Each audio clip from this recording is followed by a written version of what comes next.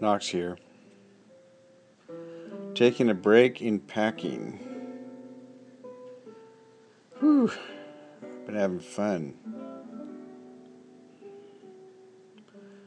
I know a lot of people hate moving, but this is one time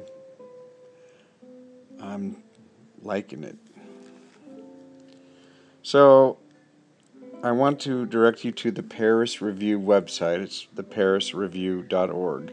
Theparisreview.org. It is a wonderful website based on the magazine of the same name that's been started publishing, I think, the year I was born.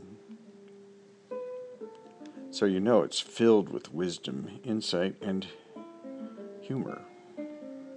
Just like me. Great article was published yesterday called The Habits of Highly Erotic People. What can the French teach Americans about sex? So it starts off with about how the New York Post went into paroxysms over the latest French presidential love triangle. There was a conference on the art of sex and seduction by the Alliance Française. And anyway, it's very interesting. They were kind of looking at the difference between French and American attitudes. Among things is for the French, love is tied up with adultery. In the old days, marriage was a contract related to the exchange of rank and property, and therefore love was found outside the marriage. Also, Americans and French have about the similar rates of infidelity, but the French have longer, therefore fewer affairs. Americans have shorter affairs. Older French women are considered sexual beings. Colette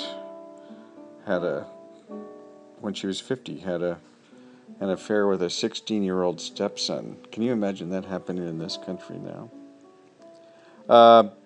Simone de Beauvoir, who wrote The Second Sex, the great feminist, one of the early books, she also said that a dress means nothing if it doesn't inspire a man to take it off her. My kind of feminist. Anyway, she wrote a book about a woman who discovers her husband of 20 years has been unfaithful. And this professor was surprised by her American students' reaction. They thought she whined too much. They didn't understand that you can be broken by love. Love is the loss of control, whether it brings ecstasy or devastation, within or without marriage. It is a French ideal. Total surrender is too much for an American. We prefer to check boxes for the ideal mate. Man, I'll tell you, that is so true. And, I guess in that regard, I'm French. Because, man, I'm all in. Always have been. So...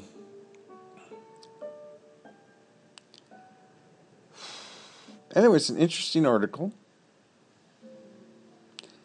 It shows that they talk about women responded to all these pictures of gay, lesbian, and heterosexual porn. And the women claimed to not be excited, but the readings, they had censors, said otherwise. The men were pretty predictable. In other words, they responded only to the pictures of women. Women get bored sexually with the same partner much sooner than men. Well, that's too bad, but, In France, flirting is a civic duty. I like that.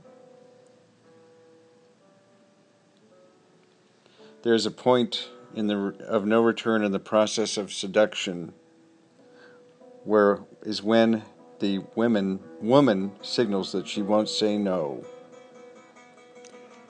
That's the moment that matters. So I have to get back to packing. Have a nice evening, afternoon, whatever.